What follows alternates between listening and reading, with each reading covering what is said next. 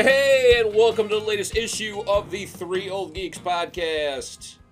I am joined by the owner-proprietors of various dojos from Kung Fu Street. First of all, the Contrarian, the Ruinator, the Keeper of the Inner Sanctum, and the Numbers Guy, Keith of Keith's Comics. Keith, how are you? Don't laugh at a master of quack fu, okay? Yeah, quack food. Yeah, that's... I said don't laugh! Don't laugh! Don't laugh at him! This is going to be the best episode ever. They all are. They all are. We're finding our stride on 120. And of course, the man who's always wrong and with a hole in his collection. The dirty old geek, the pictures guy, and the cloud prince of collecting. Brian needs one. Brian, how are you? I forgot my intro line. Oh, this is just... I forgot it. Oh, jeez. You know what? When I had it, I thought I should write this down. And then I went, nah, I'm good. Welcome to another episode. And I, of course, the long-suffering, world's oldest kid sidekick. I am the words guy. My name is Lance, and I gotta say it. What do you think? This is the army where you shoot them a mile away? No, you gotta get up close and bada bing, blow their brains off your nice lovely league suit. Tommy's taking this personal. This is business, and he's taking this personal. And this one's for Jimmy Kahn. And welcome to another issue.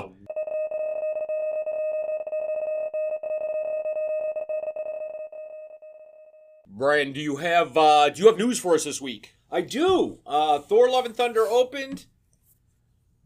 I haven't seen it yet, but it's causing a great deal of confusion among the fandom, especially with the ending scene. I don't know what it is. Those who've seen it already do. It has... Keith, have you seen it? Yes, the ending scene. I'm trying to figure out what's confusing about the ending scene. I don't know yet. Okay, awesome. I don't know because I didn't look, because I didn't want to see the fucking ending scene before I saw the movie. So that's a smart way to play it. yeah, I thought that'd be good. Unless you're watching Memento, then you're watching... No. Oh, yeah. But it does have the third lowest Metacritic score. Really? Yeah, just above Thor Dark World. Wow. And tied with Incredible Hulk. Where's the Eternals come in? Because can they not be the lowest? The Eternals was not good. I know. That's what I'm saying. How? Yeah. How is that not the lowest? It could be.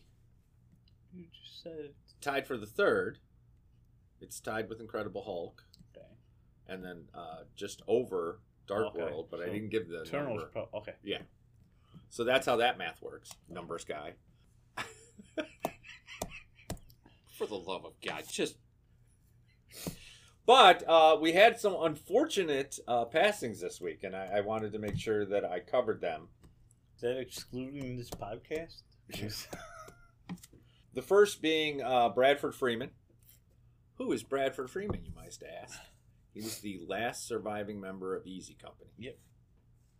And he passed this week. So we are losing them. We have lost most of them. But if you have not seen Band of Brothers, take some time to watch that. And you'll see why they call him the greatest generation. This one is more for Lance and I. And that's Manny Charlton, Nazareth guitarist, passed this week. And of course the biggie for all of us is Jimmy Kahn, who entertained us for years and years and years and years and will be sorely missed. A guy who could play Sonny Corleone and be so murderously vicious and mean and stuff like that, and then he's like the dad in Elf, you know. Brian Piccolo. He was Brian Piccolo in one of my favorite movies. Yeah. He's a legend who I never thought got the due that he deserved. He got it at the Playboy Grotto, so it's okay. Yeah, he did get it at the Playboy Grotto, but he should have been. We're getting that from you, really? Talking about it. Oh, Jesus Christ! This episode's just not gonna be good. I can tell right now. What did I say at the beginning? I said worst episode ever, right? We're shooting for it. All right, so for this week's edition of the world famous Three Old Geeks Top 3 list, gentlemen, with 15 minutes on the timer, who are your top 3 anthropomorphic characters, so animals with human qualities, in any media? And go! Okay, so I am going with cartoons. Okay. No. I dare you. I dare you. Okay, so I did. my number 3, I'm going to Lance. Oh my God. Yes. So the first, in the secret compartment of his ring he fills. With a... I fucking hate you. Oh, no, wait. Shoeshine boy? No, in the that's secret Underdog. compartment of my ring. Yeah. No, I'm talking Mighty Mouse. That's not That's even not close. that's not him, but you know what? It's funny because I thought of in the secret compartment of my ring I fill, and then I went, Mighty Mouse. But now that I've said the whole line in my head, I Say the was whole wrong. line because I forgot the back half of it. Well, we will in a minute. Anyway, Mighty Mouse and Felix the Cat, with his with the fucking bag that he could pull anything out of. Both of those when I was a kid, I absolutely loved.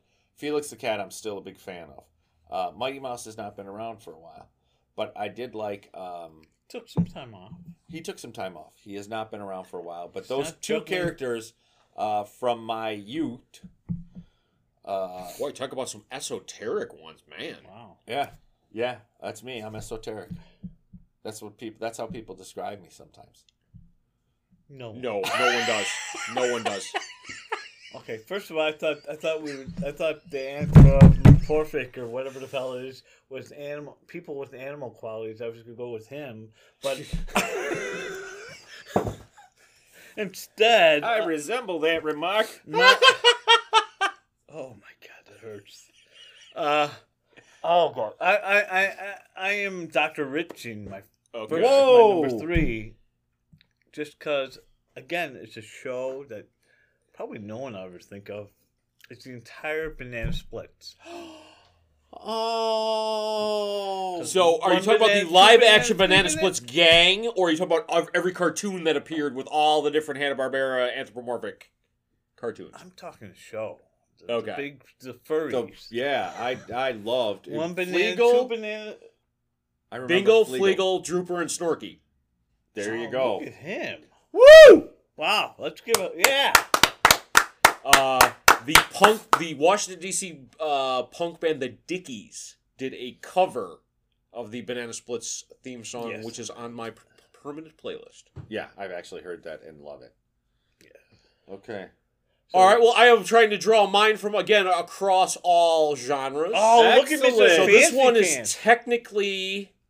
is technically a film star, but I actually got my first exposure to him on Saturday morning cartoons because I replayed the old Warner Brothers shorts on the Bugs Bunny show.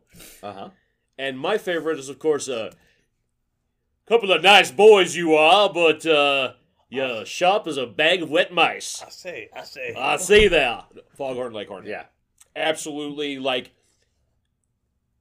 it was like he kind of broke, like, it was like, Bugs Bunny and Daffy Duck, and then I would like, oh my God, it's a Foghorn Leghorn one. I looked forward to those when they'd show those. Yeah, with the chicken. The little hawk. The chicken hawk, and the little brainy kid. Yeah. Oh my God, those were great. I did. Nice gal, but she's like the highway between Dallas and Fort Worth. No curves. And the one-liners. The one-liners were awesome. Say. I'm going to Dr. Rich, my number 2. Son of a bitch. I am going to go with just the movie. It was a Mick Jagger vehicle. Rock and Rule. Bakshi. Yeah. I don't think it was Bakshi. Yeah, it was Bakshi. Was that Bakshi? Yeah. Oh, I didn't know it was Bakshi. First of all, I love that movie. Secondly, that changed the way I drew. I just love those characters. Absolutely love those characters. I'm trying to think. I've seen that one before. Mick Jagger? Oh, yeah, where he falls for the little hottie, and then they have to rock and roll it. Okay, I definitely haven't seen that one. Then. Oh, well, we've got to watch it then. We gotta watch. If we're gonna do Bakshi, we gotta watch Wizards before we're gonna watch anything else. I've seen them both. But you haven't seen Rock and Roll. I haven't seen Rock and Roll. Okay, well, there you go then. I didn't know that was Bakshi. I'm still a little bit surprised by that. But Rock and Roll would be my number 2. Wow. I'm going to Lance my number 2. A lot of Lansing going on here. Yeah, Well, there's a lot of our whole childhood was full of these things. So my 2 have a common theme. It's the animal is mentored or instructed by a human. Okay. It's going to be Tennessee Tuxedo oh. and Tudor Turtle, who Drizzle, drazzle, drazzle, drum. Time for Deputy- this one to come home. Mr. Wizard, I don't want to be a comic shop owner anymore. Yeah.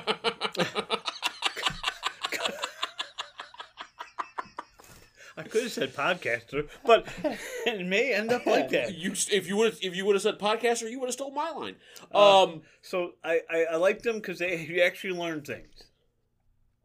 Yes, because they sent Tudor Turtle. They sent back in time. Yes, And then- you learn jobs, and then Tennessee Tuxedo Would was go all to about- Mr. Whoopi with the 3D BB, Yeah. and he would explain like engineering to Yes. you. It was really. I always thought that was really cool. I- Oh yes, I remember. I kept it in the closet. And they'd pull out the thing, and the whole closet would fall on. So Good stuff. All right. Well, I'm going to move to comics for my number 2, oh man, and go with. I'm gonna do a Dr. Rich because it's an entire super team.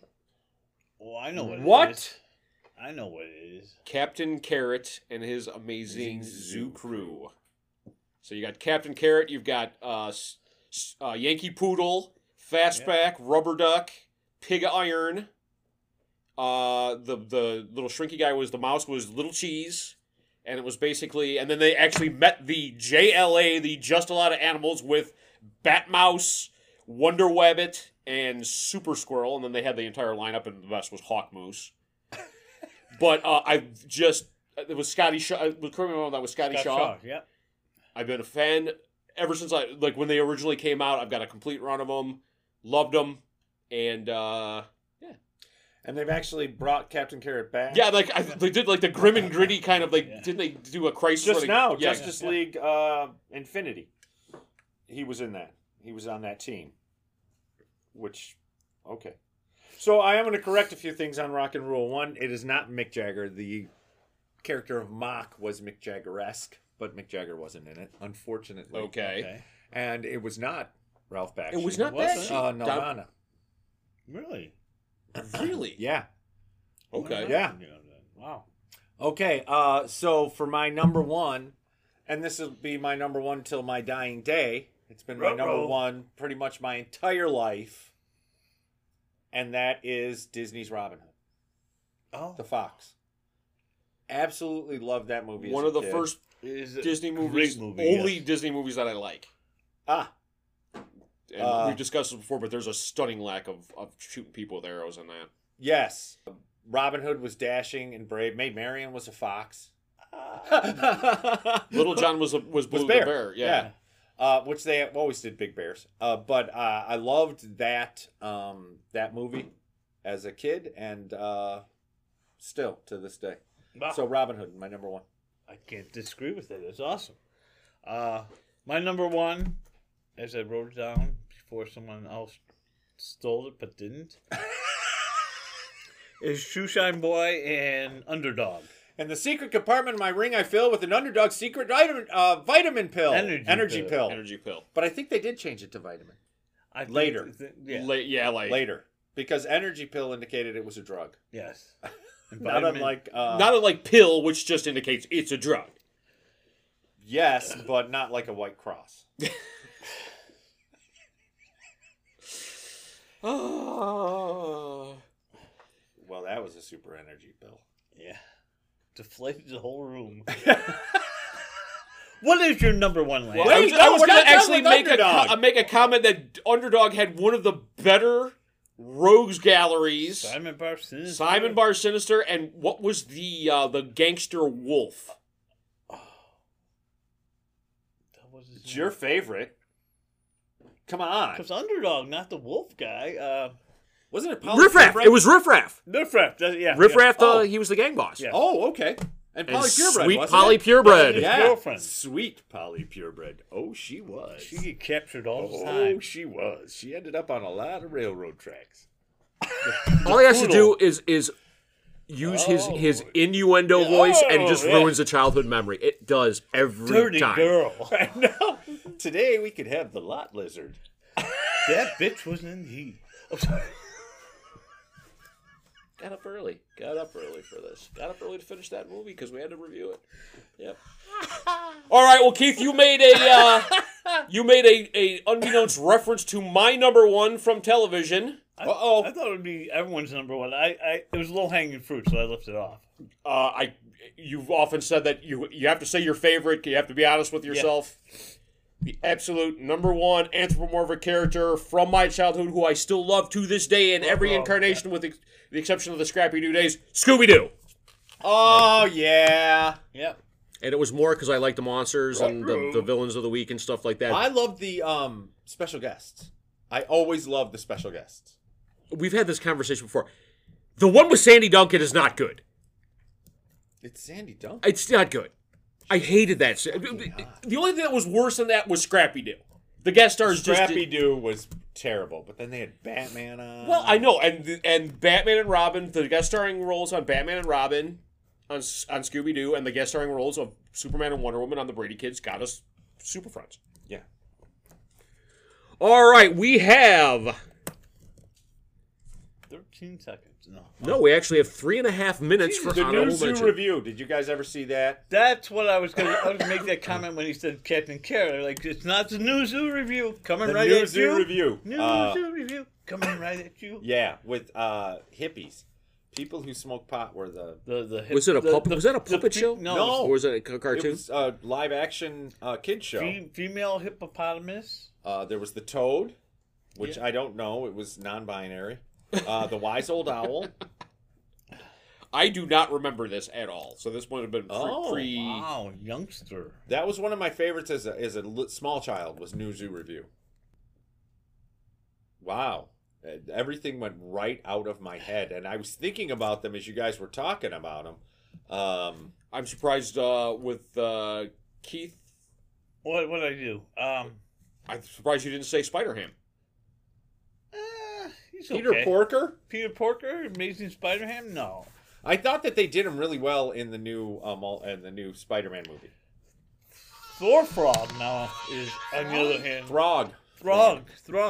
He was just Thor Frog at this point. But yeah, he became Throg. Can't pick up the hammer. It's worthy. The new Jurassic League is kind of fun. Stupid. It's kind of fun. Kind of stupid.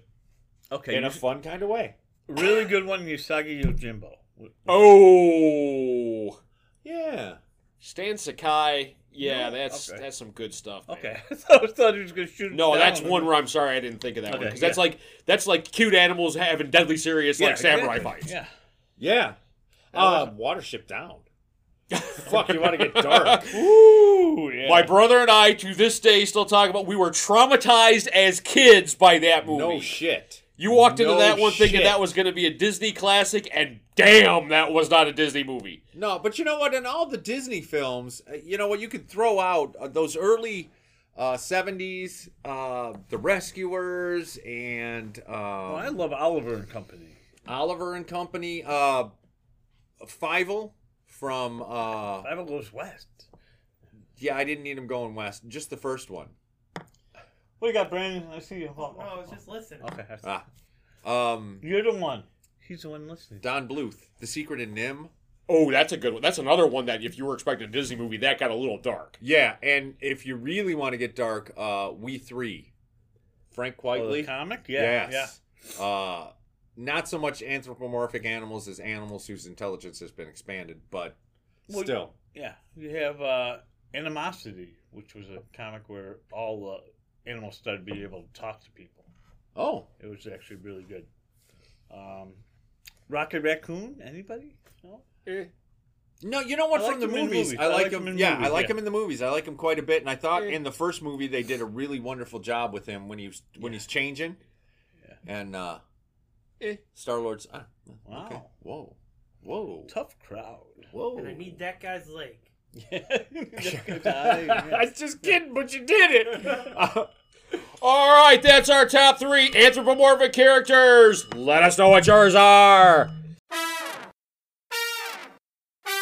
All right, so for the worst movie ever this week, we are, first of all, going to refer you back to issue 98 of the podcast for number 41 on the list, because that is the awfully wonderful Santa Claus Conquers the Martians. We had a good time doing that.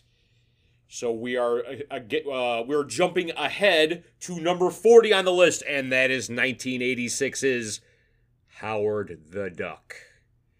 Directed by Willard Huyck, or Hike. Written by Hike and Gloria Katz, and starring Leah Thompson, Jeffrey Jones, Tim Robbins. And this brings the, I don't know about beloved, but popular Marvel character created by Steve Englehart. First Marvel movie. This is the thing that jumped out at me is that they gave him a creator credit on this. Gerber, yeah.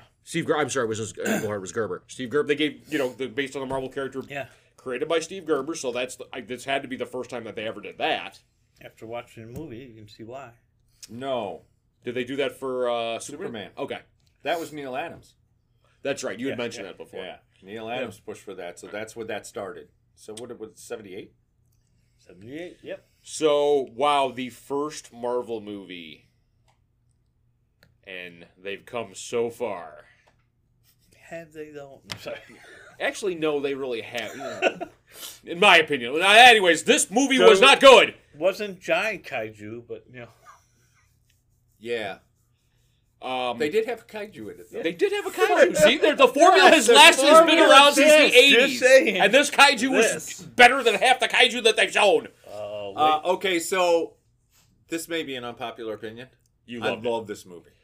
I abso-fucking-lutely I love own this the movie. Fuck your ball. I own the movie. I think I own it too. Do you? I might have owned it and sold it, but I sold discs. So No. Well, I didn't. My wife did. God damn. I tried to enjoy this on a bad level. I just couldn't. What? There's things about this movie that I so absolutely love. Let's start with Leah Thompson. I was just going to say, well, let's get No, your no, girlfriend. you know what? I'm a huge Leah Thompson fan anyway. And have always been from all her movies. I was just looking through her filmography, and I've seen everything. There's a reason why she has been such a successful actress, and she has been. She's wonderful. She's got that. You know what? She's great in this. Secondly, Jeffrey Jones. Okay. Despite the bad things, but was brilliant as the Dark Overlord. The effects that they used were so cool. I was going to say, this had, like, Ghostbusters level, late 80s, the beginnings of digital. It had stop motion animation. The monster at the end was stop motion. I thought that was pretty good. They did a good mix of stop motion and practical and stuff like that. And yes, Jeffrey Jones. If I'm finding the shard of light in a gloomy day, Jeffrey Jones was absolutely perfect in this. Yes, like he could have been a bad guy in anything with this character or whatever. Originally, George Lucas wanted to make this after American Graffiti. Because Really? he loved the character. Yeah, he loved the character. He unfortunately ran into a wrinkle with Star Wars. Oh. Which, bad wrinkle. Good problem to have. Yes. The original script was much, much different. He actually was going to be Howard the Duck was going to be a private eye in Hawaii. Already established. Oh, okay. And so they weren't gonna, but the studio forced them to make it an origin story. So they had to go back to the drawing board. It was also supposed to be animated. Okay, I would have had an easy... and I should start off by saying the practical effects of Howard the Duck were amazing. Yeah. Yes. I think it was probably a combination of a guy in a suit and a puppet and, no puppet. Guy in a suit. and they had the guys with the wires moving. yeah, his with mouth. the wires moving his mouth. Yeah, And because they had the puppet didn't work. They were going to do a puppet. It was originally supposed to be CGI, but it was too crude, and so they couldn't get it to do what it wanted to. So then they had to go with the live action suit, and they wanted a puppet that didn't work. Then they went with the suit, which was hard. Well, yeah, because whenever I paused it, like on Amazon, it gives like 4 or 5 credits for different people playing Howard the Duck. Yes, So yeah. I'm sure it was the puppeteers and the guys in the suits and stuff like that. The tone of the movie, to me, was all over the place. Well, for Sesame Street, a look he had to have all the sexuality. Yes, that plus Surprisingly, Yeah. you have like so it's supposed to be sort of semi-adult because they had obviously there was all these sexual references they showed. I mean, obviously it's a duck or whatever, but they showed a naked duck at in the opening sequence. you get two. You get the playbill centerfold, And play duck, the tub girl. and then the And tub the tub girl girl. singing. tub duck, sorry. Tub duck. And then you had the Ducky Rubber. You're so fun. Oh, sorry. You make sex time so much fun. Okay, you have that. Ducky rubber. Told you, Bacon. You have this, and then you have all these terrible, and I'm sure Keith laughed at every single one of them. All these terrible, like duck puns, Yes. and You know what? I thought they could have come up with a better name than Breeders of the Lost Ark. Yeah. quack foo. Quack Fu. That Quack was Fu. from the comic. Yeah. Because around the time Master of Kung Fu was out, so he was the master of Quack Fu. That was from the comic. You know what? They what didn't have Dr. okay, Bong but- in there. what I thought that they missed was kind of the edge the comic had.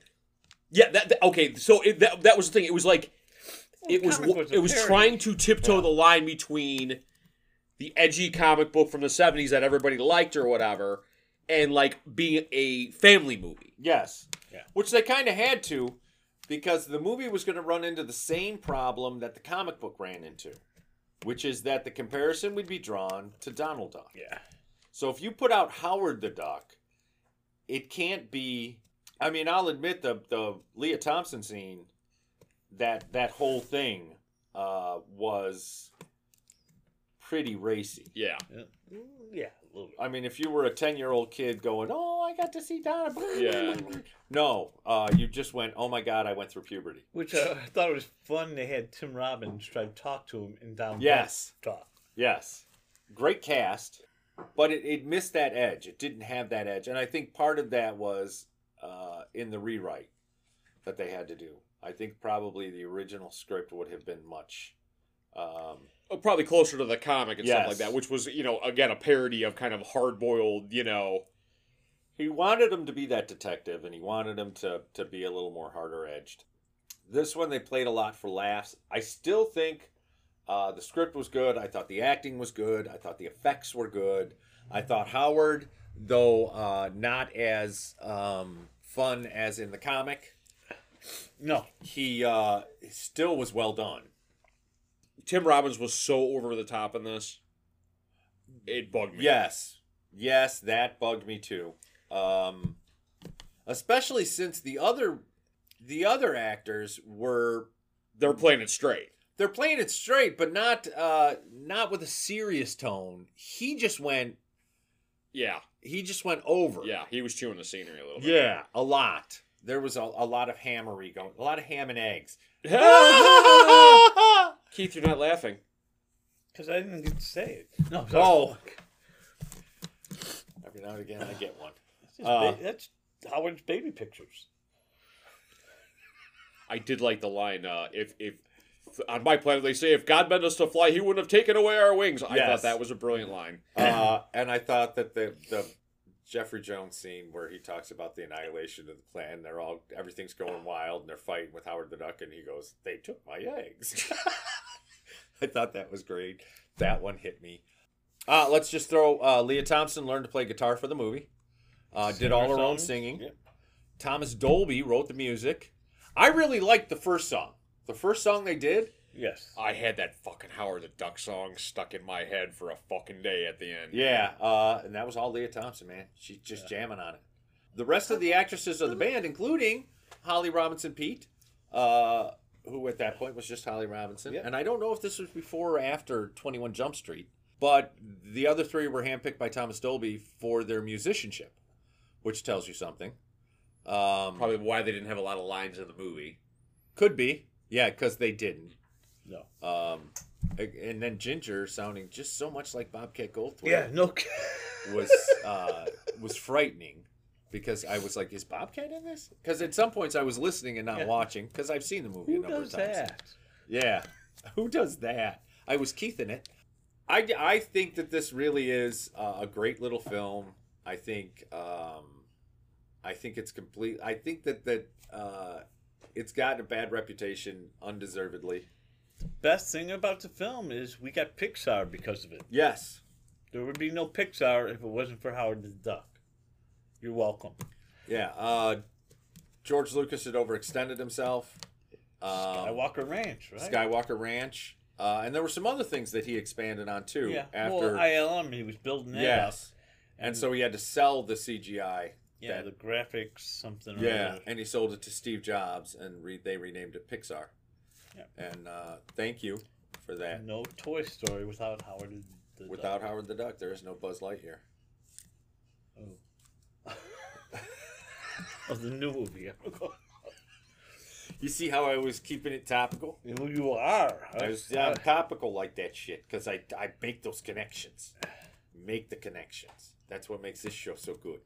No, it doesn't. So, gentlemen, on the B movie scale, how do we rate Howard the Duck? I give it a 4.5. I give it a 4.5 because of Leah Thompson. I don't give a fuck about nothing else. No, a 4.5. I think that the practical effects are great. I think the effects that they did were great. I think the acting is great. I do admit Tim Robbins went a little overboard. A lot. Yeah. You could cut him out and the movie's better. But Jeffrey Jones was great. Jeffrey Jones was great. Leah Thompson was great. All the little people and the 12-year-old in the suit were great. The 12-year-old in the suit, which she refused to allow to film that scene. The bedroom scene. Ducky scene. I would hope so. Keith, what do you rate this? He was ready to do it. He'd have manned up. Really quick. And got the job in Spaceballs because Mel Brooks said anybody who's in Howard the Duck can be in Spaceballs. And he got that job in Spaceballs because of that. Who played the little, what were the little Ewok thingies that they had? Jawas? The Jawas, yeah. The Dinks. Dinks. Oh, that's right. Yeah, the Dinks. He was the Dink in Spaceballs because he was in Howard the Duck. Look at all the fun facts. Robin Williams was the original voice for Howard. Yep. And quit after a week. That would have completely changed the movie. Yeah, and who was the director? Hayek? No. Willard Hyatt. No, the one that they... Oh, shit. What's his fucking name? John Landis. John Landis, was originally picked to be the would have director. completely changed the entire... Yes, and that George Lucas has said that has been the biggest regret of his career, was not sticking out for him in that movie because it would have been a completely different movie. And as Keith pointed out, Sam Raimi would have been another phenomenal choice for that. And I would love to see the Sam Raimi version of Howard the fucking Duck now. That just keeps running through my brain. The multiverse of Howard the Duck. The multiverse. Come on, Marvel, get on that. Damn it. Yeah, redo that movie with Sam Raimi. Just do and like bring back Leah Thompson. the what ifs. Yeah. She's 61. She's still got it going on. All right, so Keith, what do you got going on for this movie? Stalling. I will agree, 4.5 B's. Or no, Bills or what are we doing? Bees. This is okay. Yeah, we're doing bees. All right, so This is going to be the biggest, This I wasn't a think. B movie though. This was a big Bad. budget. B for bad. Oh, is that what it is? That's what this one is. Because I wasn't going to let you idiots call it Bill. the Woody. Like you first suggested. Anyways, The Tale of Two Movies, great special effects, Different kind of movie. great budget. Jeffrey Jones was awesome. Leah Thompson, awesome. Everything else about the movie totally sucked. that being said, I'll split it right down the middle. A 2.5 B movie. Okay. That was Howard the Duck. Your mileage may vary. Give it a watch. Let us know what you think. All right, so for this edition of Sunday Afternoon Kung Fu Theater, we watched 2008's Ip Man, directed by Wilson Yip, written by Edmund Wong and Chen Tai Lee, and starring the fantastic Donnie Yen, also Simon Yam, Lin Hung, Gordon Lam, Fan Su Wong, Xing Yu, Chen Zihui, and then the two Japanese guys were Hiroyuki Ikuchi and Tenma Shibuya. And so you've got the legendary Ip Man, the master of Wing Chun, the Sifu of Bruce Lee, in both pre- and post-occupational China during World War II. And this is the tale of two movies in which you've got this great kind of old-school Shaw Brothers portion of the beginning, and then this really kind of dramatic period piece in the second half of it with the Japanese occupation and stuff like that. So, first of all, you cannot speak to this film without talking about, we're talking about some of the greats here with some of the movies we've been watching, but Donnie Yen should be up there in that conversation with the top modern guys. Who was he in this movie? No, just kidding. Oh, I'm getting looks from both of you. Master Lou. Luke. It's Master Luke. So, we've been watching some of the more modern ones. We've been watching The Raid. We've been watching Ong Bak and stuff like that. This one had the feel of a Shaw Brothers film done in the modern style. Yes, I would totally agree. With the speed and athleticism that of done in the modern, like with Tony Jaa or something like that, but very traditional kind of kung fu stylings. The whole challenging and everything, yes. The whole story harkened back to the Shaw Brothers type of movie. Up until, like you said, the tale of two movies. Once the occupation happened, the movie turned. Yes. What I kept thinking about, what was interesting to me, especially at the beginning, was I don't believe that there were any Westerners in China in the 1930s. I didn't see any Westerners in the movie. No, but I was thinking about the only way we get Chinese history is from these movies. Exactly. What China looked like in 1930. Which was interesting to me because it was a closed society. I'm a sucker for the long tunic with the coat and hat. Yes. But the town had a Western feel to it, too. It was very cosmopolitan. Yeah. I'm not sure where Fushan is in relation to, because obviously Macau and Hong Kong, that's like your gateways to the West for China. And those are very, very cosmopolitan cities. And they said that Ip Man, in the 60s moved to Hong Kong and stuff like that. And that's where he met Bruce Lee and stuff. But it was very good. His wife, obviously, when they had money, his wife dressed like a Westerner. Yeah. Yes. Again, but it was still a town of 300,000. Yes. So it was a big town. Yeah. Yeah. I loved in the beginning where the first master comes to challenge him. I'm opening a dojo. I'd like to challenge you to we'll just do this between ourselves and stuff like that. And it was this very Master Lin, have you eaten? Yeah. Yes. Yeah. And then it was they've had their dinner. Would you care for a cigarette? It was no, thank you. And they were very civil about it. And then it was like, oh, okay. That's where it broke away from the Shaw ones, where they just come up and challenge you. Have a whole Hey, you! I heard your kung fu is pretty good. Wow, this looks in any matches, but awesome.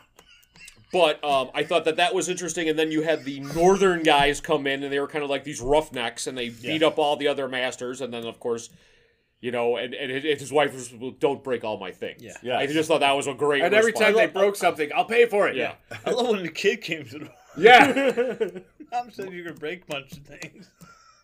Rode off. Brat, watch your tongue. Yeah, exactly. That's when he got serious.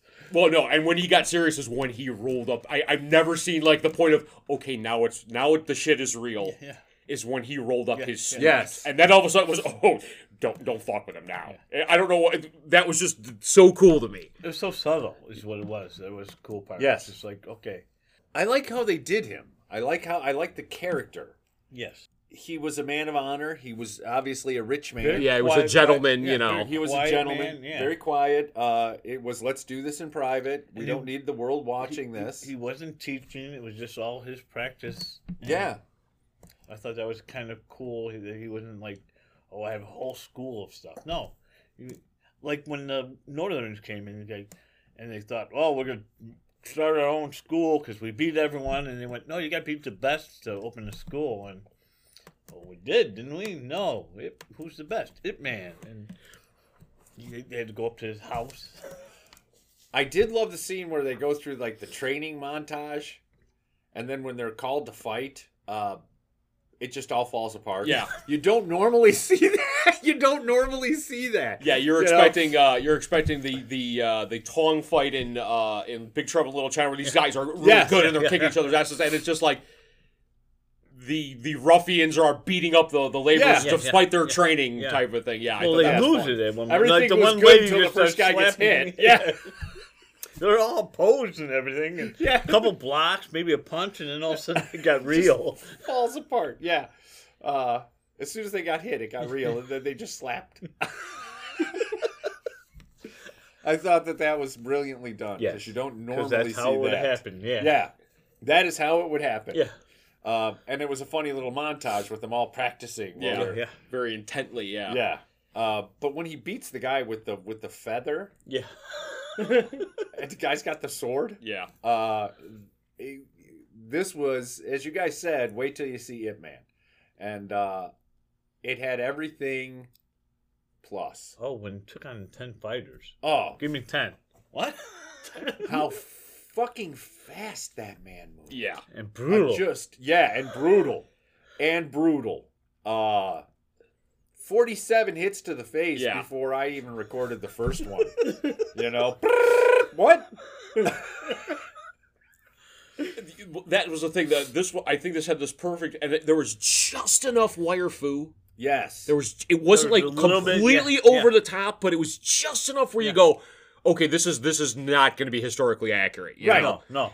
And but then you get this whole you get the dance, but then you get that modern brutality. Yes. So he's doing these great hitting he'd punch him twice and then block their kick with his foot.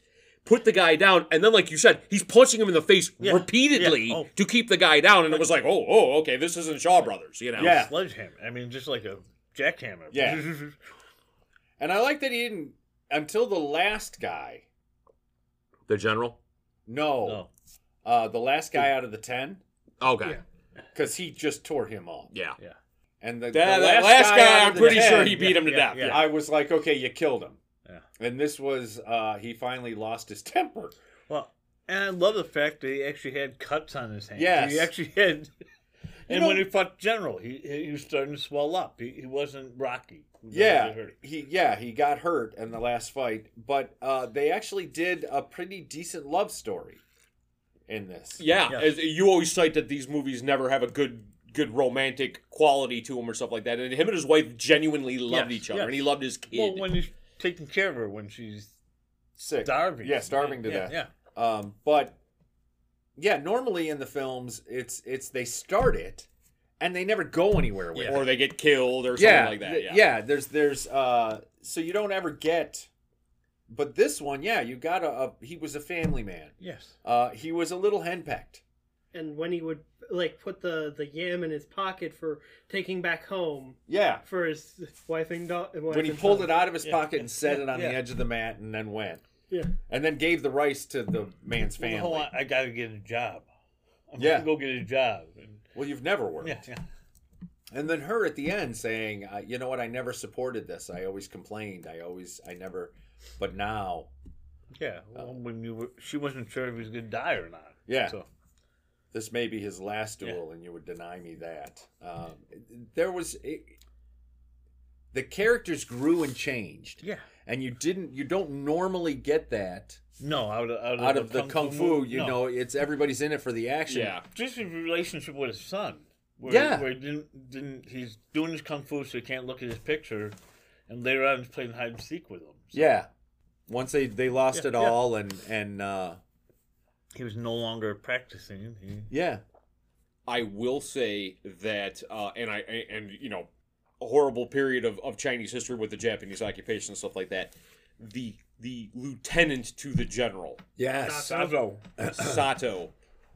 You could there was American propaganda cartoons that were more subtle than that guy. Yes. That was the evil Japanese guy with the. I mean, if they would have put buck teeth on him, Yeah, he I would wouldn't have look- been he would look surprised. like one He of had those- like the round glasses, and they picked the most Japanese looking guy, and they put him in. You know, they made him the most brutal out of all He of them. looked like that poster they had during World exactly, War II. exactly. No, they literally.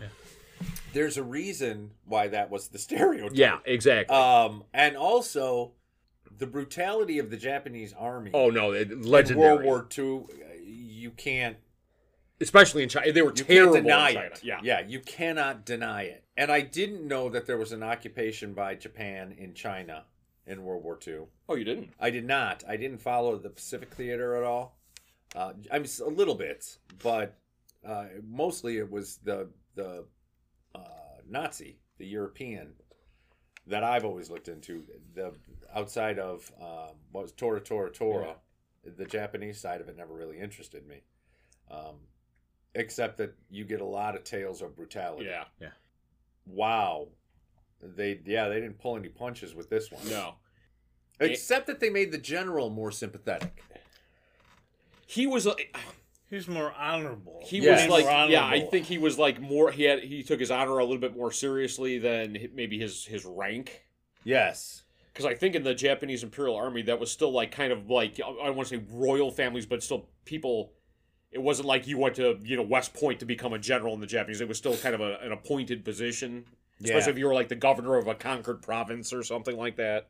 Cinematically, I thought this. I mean, we're watching some really good ones when it comes to as far as the actual movie making. Yes. Like the sets, and the way it's the cinematography and stuff like that. It's very like I said, it was a tale like. It was really a tale of two movies. That you had this very well lit and beautiful countryside and a beautiful little village and stuff like that, and then the Japanese come in and there's all these Dark, barbed dirty, wire gray and gray and these posters with writing like these warning signs all put up with the Japanese Imperial Army flag on them and stuff like that, and it was very well crafted. Like there was no doubt yeah. of what was going on at the time. Yeah, as far as period pieces, I would have said Ong Bak is the best. I agree with you there. This one was obviously dramatized for entertainment's sake, but Well, you know what? I hadn't picked it up, and I love the way that the first half of the movie is a Shaw Brothers film. Yeah. It's an homage. When you said that, I went, yes, absolutely, done better. yeah, with the modern aesthetic and stuff Yeah, like that. well, just and the dialogue was better, and how you. hey, I heard your kung fu is pretty good.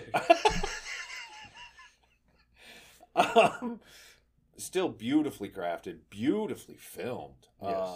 Some of the shot selections in this were, wow. The scene where he's fighting the first master, and you're looking at from the guy's point of view in the tree. Yeah. Into the window, yeah, and all of a sudden it's just the master going one way, and then the Ip Man would walk by, and then the master would come flying the other way, and Ip Man would walk by. It was, yeah, and he had a cool delivery because he never lost. You didn't see him sweat. Very Yeah. calm. And, Yes. Yeah, he was and fluid. serene. Yeah. Yes, and it was not. There was nothing malicious. And then when he attacks those 10 guys, Yeah. uh, Or when the Sato starts going after his wife. yes, Or to begin with, when he's walking up with his son, doing bang, bang, bang. Yeah. Oh yeah. Oh yeah. You oh see yeah, his that's face. the Yeah. switch on that. Yeah. Yes, suddenly it became very serious, and you could feel it with the kid. You knew, wow, and then you see the gun, and Yeah. I was like, oh shit, Yeah. that was visceral, so well done. When you guys said wait to see this, yeah, this was. I'm almost hesitant, because we're going to watch Ip Man 2, to watch Ip Man 2. Because this for was fear that the so sequel good. is not as There good you go. as the first. That yeah. it tarnishes this. Because if I were to really suggest, this would probably be number 1, number 2 on the list.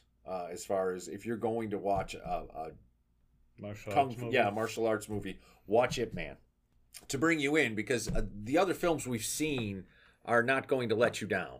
Ong Bak, the 3 together are not going to let you down. The first one was not as good as the next 2.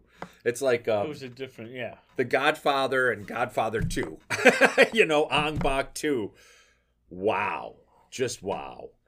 But, so you're not going to be let down going further, but to walk into it, this was, you guys were correct. This was just wow. All right. Well, I'm actually intrigued because I've never seen any of them except for the first one here. So Oh. I'm going to be. Do you want to add something, Brandon? I actually have seen the second one. Okay. It is still very good. I like the second one a lot as well. Oh, okay, good. What was the first guy who died? Lin? Lin. Liu. Liu. No. Liu. Yeah, the guy. Leo, yeah. The The- guy the that master who the got guy shot. from the restaurant. Yeah. No, the guy from the The restaurant. guy from the restaurant. Oh, yeah. Who Leo's the one who really? got shot. Yin? caused his Lin. own... It's Lin. No, it was Is- with a Y, I thought. I thought it was Yin or something. No, I thought it was Lin. I think it's Lin. Lin. Okay. I'm not sure. Oh, Caused no, his I was own thinking death. his brother. Young is his brother. Yeah, I was thinking his brother. Young. Yeah, who ended up with the ruffians or Yes. whatever. Yeah. And that was a great scene. Yeah. When he finally gives him the tin box and... What's in the tin box? Yeah. Yeah. There was just a lot of really touching moments in this movie. My dad thought it was going to be a picture of his brother. I couldn't remember. Yeah. Oh. I knew it was something they shared, and I'm like, okay. I thought it was going to be the original picture that Ip Man's son drew. Oh. No. Oh, man. We're having a moment here. You. Worst episode yet. Wait, when did you become the Ruinator? Yeah. Ruinator.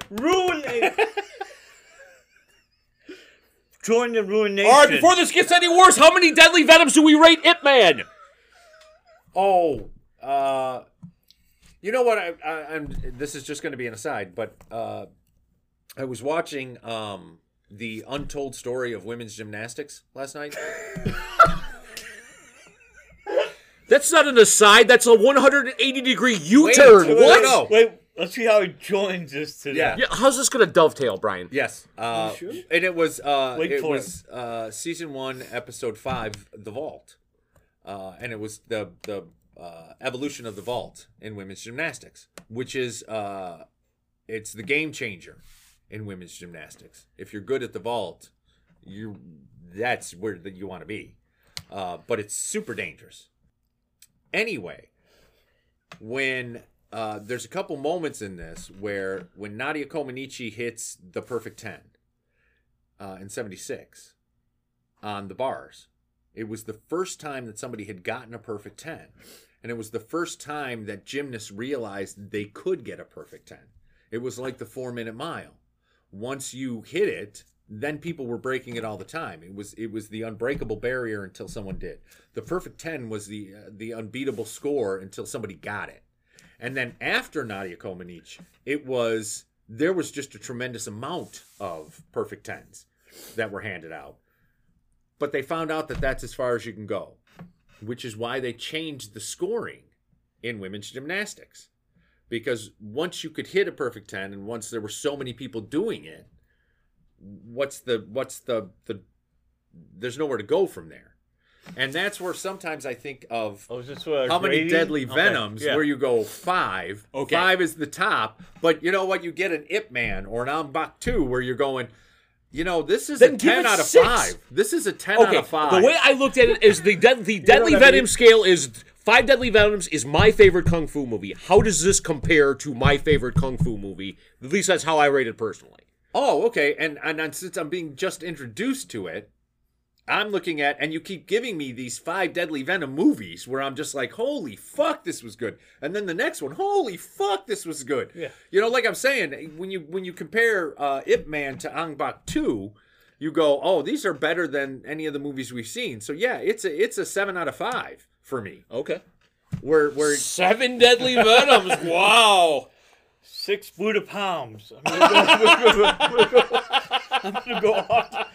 See, It's Buddha 9 palms are- downward facing dogs. That's yoga, you dummy. All right. Well, I'm going to say 5 deadly venoms. That was it, man. Wait for It Man 2. Let us know what you think. Spoiler alert.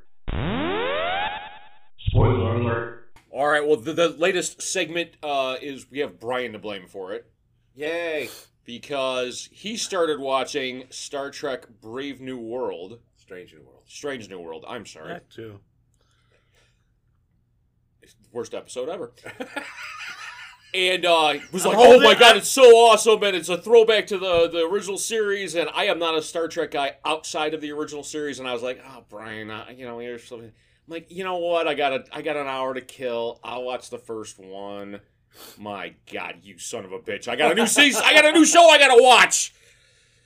So yes, we are talking about episode 1 of season 1 of Strange New Worlds, entitled Strange New Worlds, which picks up with the original cast from the original pilot, the Menagerie. Menagerie is the original pilot.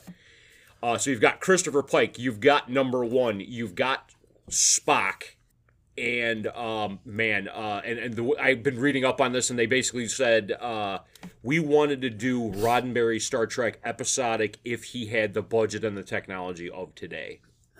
And They're nailing it. they nailed it. They absolutely nailed it. They gave us Uhura as a cadet. Fantastic. Nurse Chapel, which I loved in the original. And she's great in this. It's just been...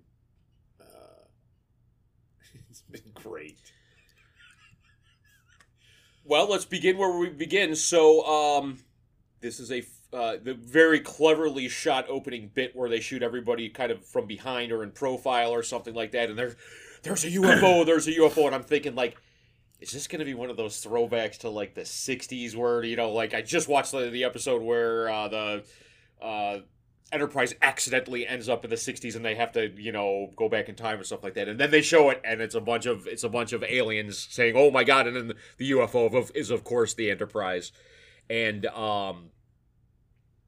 very poignant, timely. There's a faction of on this particular planet that doesn't like the government and stuff like that. And the reason they go there is because they have somehow just figured out warp technology. Yes. And the warp technology they're using is for a warp bomb. Yes. And you get the... How did we not come up with that? Come up with every other bomb ever. This one we don't go, hey, warp Wonder if they could do a warp bomb. Yeah. I'm sorry. Christopher Pike, non-interference, oh, the hell with that or whatever, and it's just... Screw the first... Well, the best was like the Prime Directive was like Prime Directives. this is pre-Prime Directive, so yeah. they're thinking about calling it the Prime Directive. Oh, that'll never stick. Fucking wonderful. Yeah. But yeah, so you've got the crew of the Enterprise directly interfering in this planet, which is just perfect. Yes. They had already. They got the warp drive from us, so. And they had kind of already our fault taken yeah. hostages. Yeah. But just the premise of the series, bringing first Anson Mount as Captain Pike. Could be my favorite captain. Yeah, And he's I've right. only got a couple to compare him to, but I'm not as big a fan of other people. But I love that they started it out with what we already knew, which was how he dies. yes, and he learns how he dies, and so that becomes the struggle as to should he be the captain.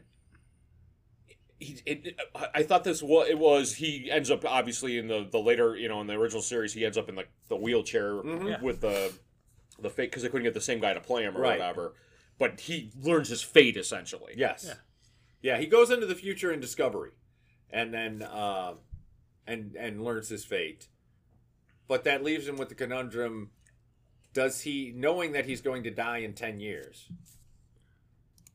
Which doesn't leave him a whole lot of time, sadly, because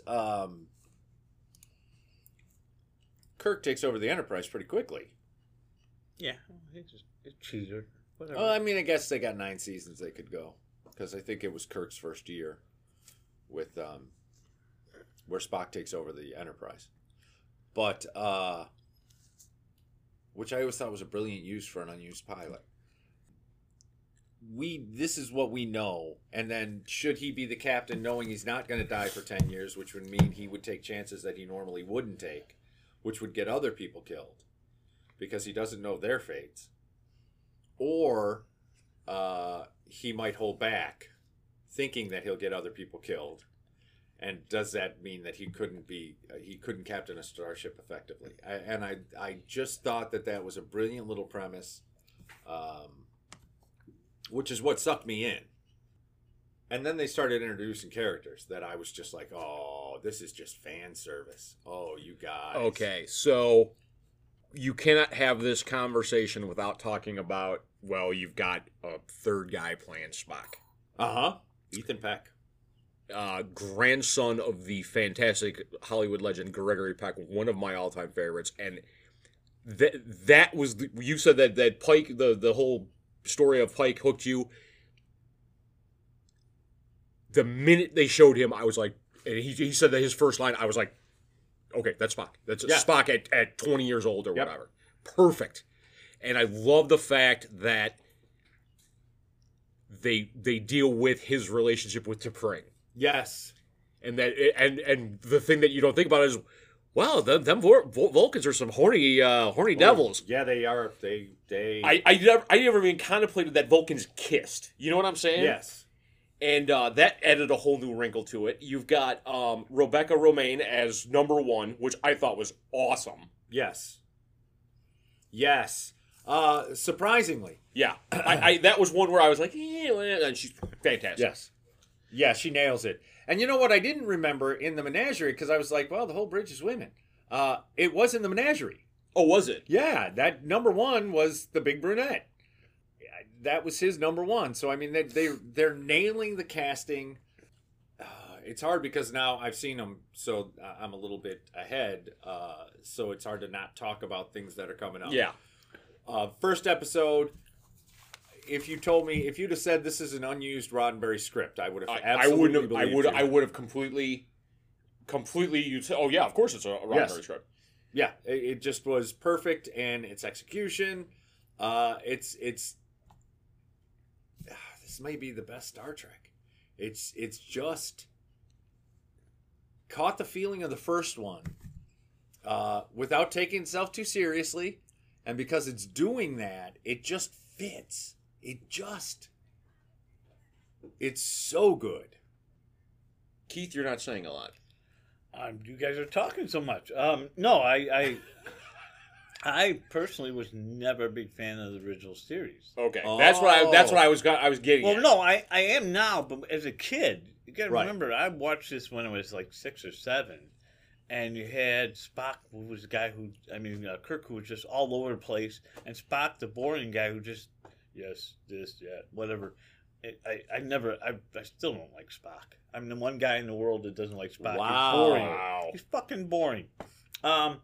Yeah, I always liked McCoy, and he's not on the show right now, so You know what? I'm waiting. I like the smartass guy. I wondered why.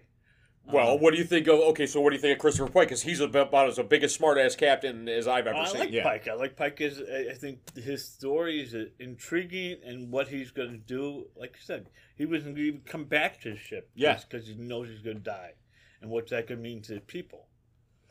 And if he doesn't go, does the people he knows not die? Is it written in stone, this future? Well, and that's kind of the question that they're asking. Yeah. And one of the things they're saying is you haven't made those choices, but we've seen the episode, so yeah, Pike, it is. Yeah. Sorry, plasma burns. Yuck. Different future. But he gets to have you not seen, he gets to die out with a hottie. Have you not seen Endgame? They have different timelines. This is not the multiverse. Back to the Future. This is not the multiverse. I'm just saying. This is just he got to see his future, and so did we. If he never left the planet, would he still die? If he goes back to the planet, will he still die that way? How? Yes, How? because he never set foot on the Enterprise again. You guys keep saying that he dies. He doesn't die. He gets horribly maimed. and he gets put off on the planet to die. That's the whole point to it, is he's going to die. But Spock wants him to die humanely. He wants him to die with the dignity that he feels he deserves. And so that is the reason they're going. One of the best episodes of the old Trek, of the original series.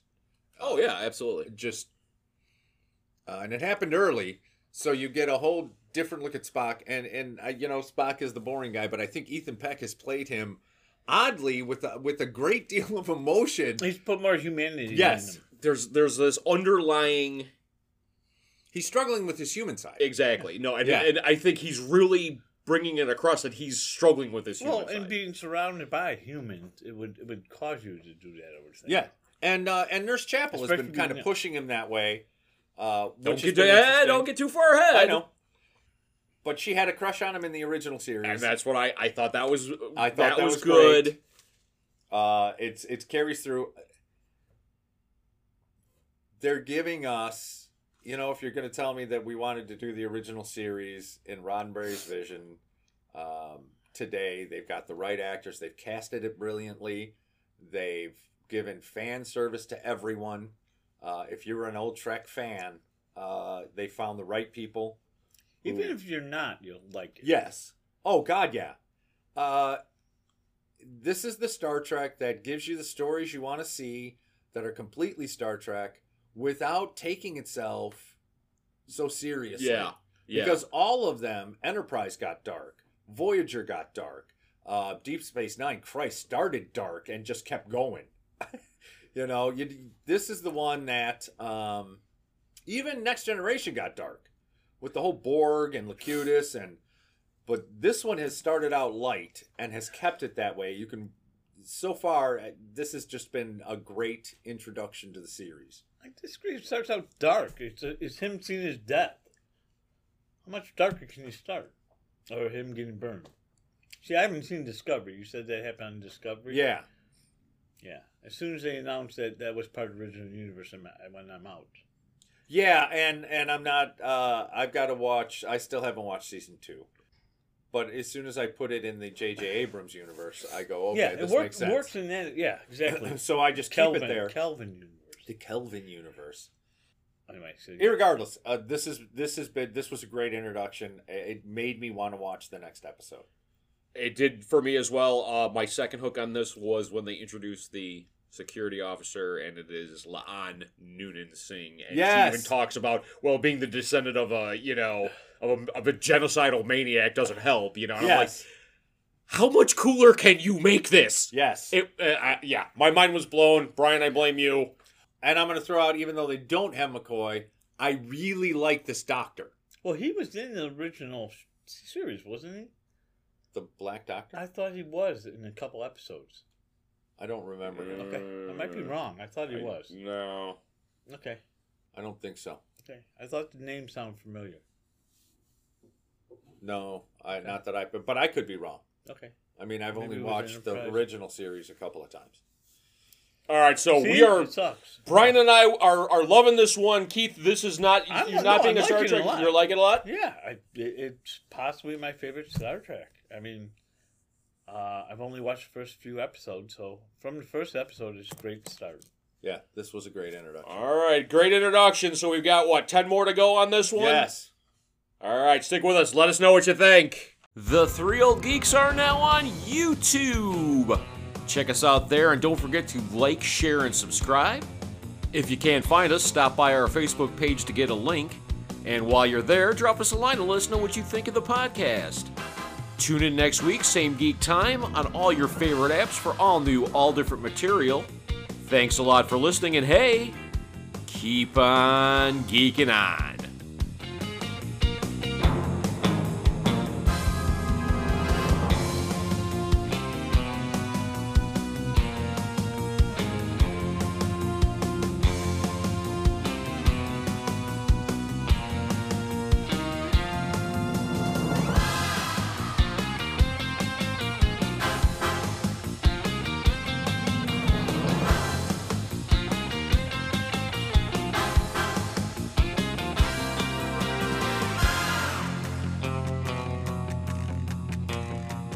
Bye.